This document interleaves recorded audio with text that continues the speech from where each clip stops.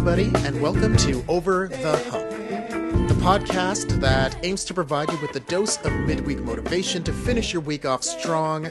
I'm your host, Christopher Morgan. Most people call me Chris, and this is episode number 9, Community and Giving Back. In today's episode, we have the pleasure of speaking with Nick Crooks, the former global head of business development at Nitro Circus and the former head of strategic partnerships at Thrill One Sports and Entertainment. Nick has grown up understanding the importance of community and giving back. He has been a member of the Boys and Girls Club of Venice for the past 9 years and currently serves as an associate board member. Listen to our discussion as we dive right into the importance of community and giving back. Enjoy. All right, so Nick, thank you so much for joining us today. Truly appreciate it. Why don't we kick off the journey by you telling us kind of, who you are, what you do, and how you ended up being one of the directors for the Boys and Girls Club. Gotcha. So, oh my gosh, that's taking it back. How did I end up there? So it started in 2012. I would give my mom a lot of credit. So I'll give a shout out. Her name is Leslie Ann Samuel. She's the president She's the president of UJA, which is the Union of Jamaican Alumni Associations in New York. Our family is very into volunteering and giving back, and in our community, of which, our family's from. So from her, it was 2 things, her, and then I did an Ironman in 2011. So I trained for 9 months, and it takes up a lot of your time. And during that time, my mom was like, hey, when this is over, you got to give back to your community somehow. She was like, I don't care how, but it's in our family that you got to do this. So true to my word, I did it in November. January hit, and I was like, okay, where am I going to sign up? And I was like, the Boys and Girls Club in Venice. It's down the street from my house, very easy to get to. I applied online. They called me the same day, literally an hour later. They said, come on down. We got your application to be a volunteer. Come on down. And then it was just a process of figuring out kind of where I fit. And, it started out as just volunteering just every week. And that just substantially grew over time until I found like a really solid place on, what means a lot to me and where I have the most kind of impact. And that turned into me now being an associate board member, which means I volunteer a lot, but I also do the fundraising aspect of it as well. That's fantastic. I love the fact that it's a family tradition to be socially involved, and then that was passed down. I honestly think that's a great lesson for all of the things that we talk about on this podcast. That's a great lesson and takeaway for the parents. Oftentimes we pass down some traditional education and other conventions, but being connected to the community, I think, is paramount just to the future of everybody's success. I mean, it's without saying that if everybody, helped out in their community, wherever they lived for 10 minutes a week, I mean, right? If we can think about if everybody collectively did something, anything, whatever that thing was for 10 minutes, everybody might be a little bit better off. I completely agree. Now, before we go into a couple other questions, maybe for the listeners that don't know a lot about the Boys and Girls Club, can you tell us a little bit about, what the mandate is and who they are?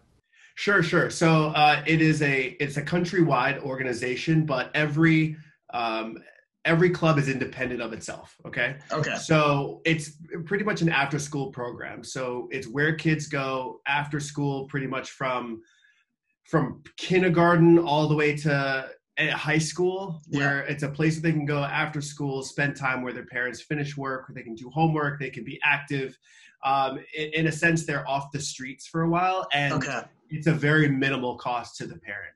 I think, in LA, I think it's $20 for like a month. So it's really nothing when you think about what childcare could be after school if that was to be private. Oh, no, 100%.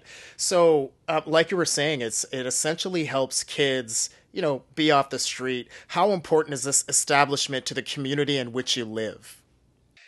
It's incredibly important. I mean, Venice now sits as I've been in Venice for 15 years, I've seen it go from, more violent, I'd say. More gangs to what is now today Silicon Beach, which is, a thriving place for tech companies to come and be beachside. So that brings in a lot of revenue as well. So it kind of sits at that paradox of working closely with that community as well. So it's very important to have, and the busing system in LA still happens where people from South LA or the beach cities or even further south come up to actually go to school around Venice. So it takes time to bus them back. So it's kind of a centrifuge, a center point for kids to just be there, relax, be part of the community before they go home at night. Yeah, I think it's so important for just the gathering and the importance of making connections and having people come together in, and like you said as well too, just if what someone would probably do or likely do outside of their school hours without this, I think speaks volumes. It's a way to kind of just reconnect, make positive connections, and maybe gain some skills that can lead to everybody that's going there to be a productive member of society, which I think is super important. Well, and let's also think about, there's the school systems. If usually an after school program is sports, right? So if you're not in the sports system, if you don't have the money to be part of certain clubs that cost money extra, this is the best thing you can do besides that. Oh, no, 100%. Now, do you have any specific examples that you could think of how, the community or the Boys and Girls Club really impacted anyone in particular or a group of people in particular?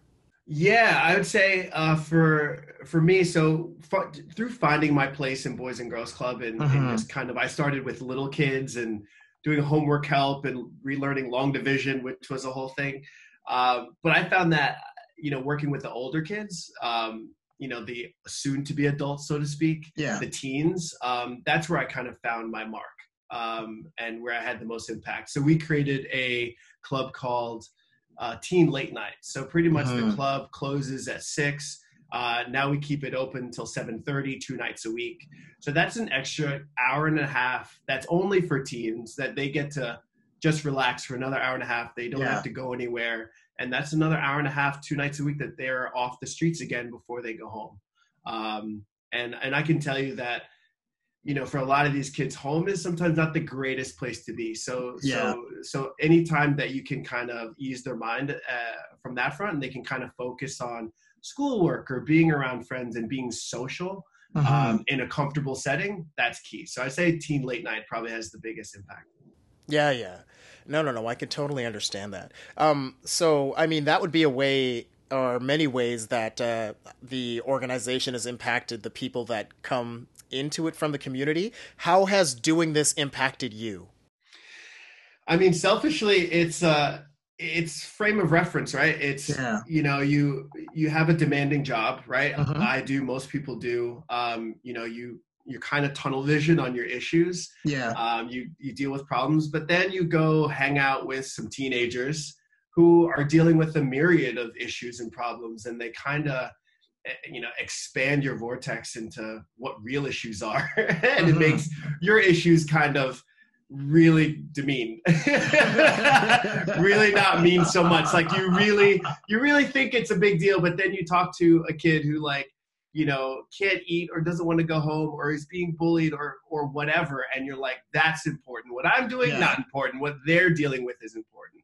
And so that frame of reference is to be like, that's okay. It makes actually doing your job easier because you have that air of this doesn't matter. I mean, it does, but then you tactfully figure out how to do it. So that's how it's affected me. Yeah, no, that's great. And I think, there is something to be said for perspective. And you're right. Every person you meet, every community that you engage with offers you a different perspective of what life is. And I think once you gain that perspective, you start to gain a larger sense of gratitude. Could be for family. It could definitely be for the people that you have within your circle.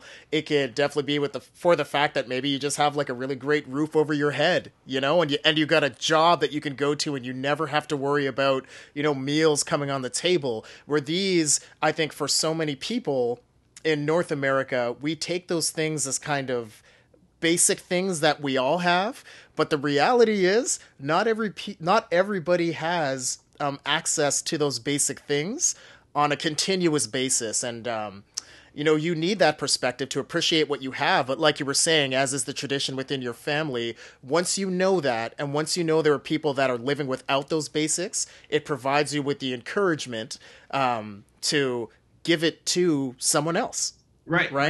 I mean, that perspective of, listen, when it comes to being in America, and I mean, there's a lot of turmoil going on right now, right? But in the terms of being in America and growing up where I grew up, you kind of hit the jackpot, right? Yeah, in a sense, right? Like you could have been born in Jordan in the middle of nowhere and have no running water, right? So it's all that perspective that needs to come back. But once you realize the problem is that the perspective of there are families, there are kids out there who are struggling every day. What can we do to make their lives a little bit better?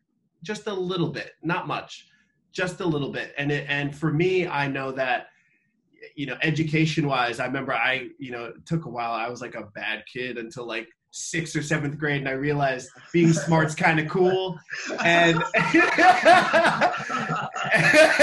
like being smart was the cool thing. I was like, oh, I just have to like get good grades and I'm cool. I'll do that. Yeah. And so you just have to provide, like, get some kids just kind of over that mini hump, just that little push, and that can change lives and essentially change generations. So yeah. No, 100%, and I completely agree. Are you ready for some lightning round questions? Give it to me. All right, so the first question is the number one thing you do in the morning to set your day up for success. For me, I set my day up for success by I work out. That's I get out of bed. It's something tactfully you have to learn how to do because you're groggy, you're not awake, you're not ready. But having your clothes kind of ready, having a plan of like, okay, I'm going to bike, I'm going to walk, I'm going to run.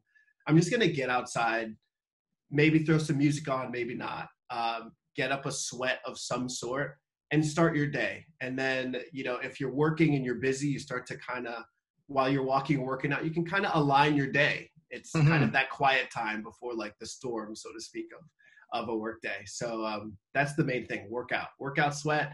Come in, shower, juice, hit it. All right, perfect. Question number 2. One word or thing that you would say has helped you find success in your work and life. What word? I would say drive. If this is a lightning round, I'm just going to go drive. It's cool. It's the, never give up is kind of a mantra I've lived by for forever, actually. Is to kind of, once you reach a goal, push the goalpost again, and rinse and repeat. So it's the drive to just do better and be better. And I try to do that and like leading by example in what I do. All right. Fantastic. Number 3 is a fill in the blank. Life isn't life if you're not making someone else's life better. Oh, I like that. Yeah. It's if it may not be every day, right? But if, let's say in work, if you're not making your coworkers' life better, if you have a boss, if you're not making their life better, if your family, you got to make their lives better. I think the goal is just not to be less selfish and to make somebody else's life a little bit better. I absolutely love that. I think, in an age of social media, it seems like there's been this movement towards having people really believe that you're this self-made woman or man. And the reality is that no one's self-made. Everybody needs to take from someone. Everybody needs to give. And I wish that was the thing that was being pushed more, the narrative that was being pushed more. Yeah, I wish that too. Like I said, if everybody, got out in their community for 10 minutes, 15 minutes and just did something, because every community needs help, whether you know it or not, and just did something, we'd all be a little bit better off. Yeah, completely agreed. And then the last question, one habit that you would recommend that people stop immediately that would improve their lives. Oh, stopping me. I'm not here to judge other people's habits. But if you could. One habit I was stopping me, I would not do social media in the morning. Ooh. I would not get on in the morning at all. Late, like leave it till noon till afternoon. Yeah. That's one thing. Kind of focus on what you can tackle in front of you, which is not social, and focus there, and then check out what your friends and what's going on, and just a little bit later. Yeah, I like that. Focus on the real world before you focus on the world that everybody makes up, I guess. Right? Exactly right. I know a lot of it's merging, but still, let it go for, like, no news, like, no, just let it go for a little bit before you jump in. Yeah, no, fair enough. Nick, honestly, thank you so much. There was so much good in what you were saying, and I'm hoping that everybody that listens today takes back the piece, especially of, you know what, it really doesn't cost anything for you to give back, and the potential of good that can do for a person or your community is immeasurable.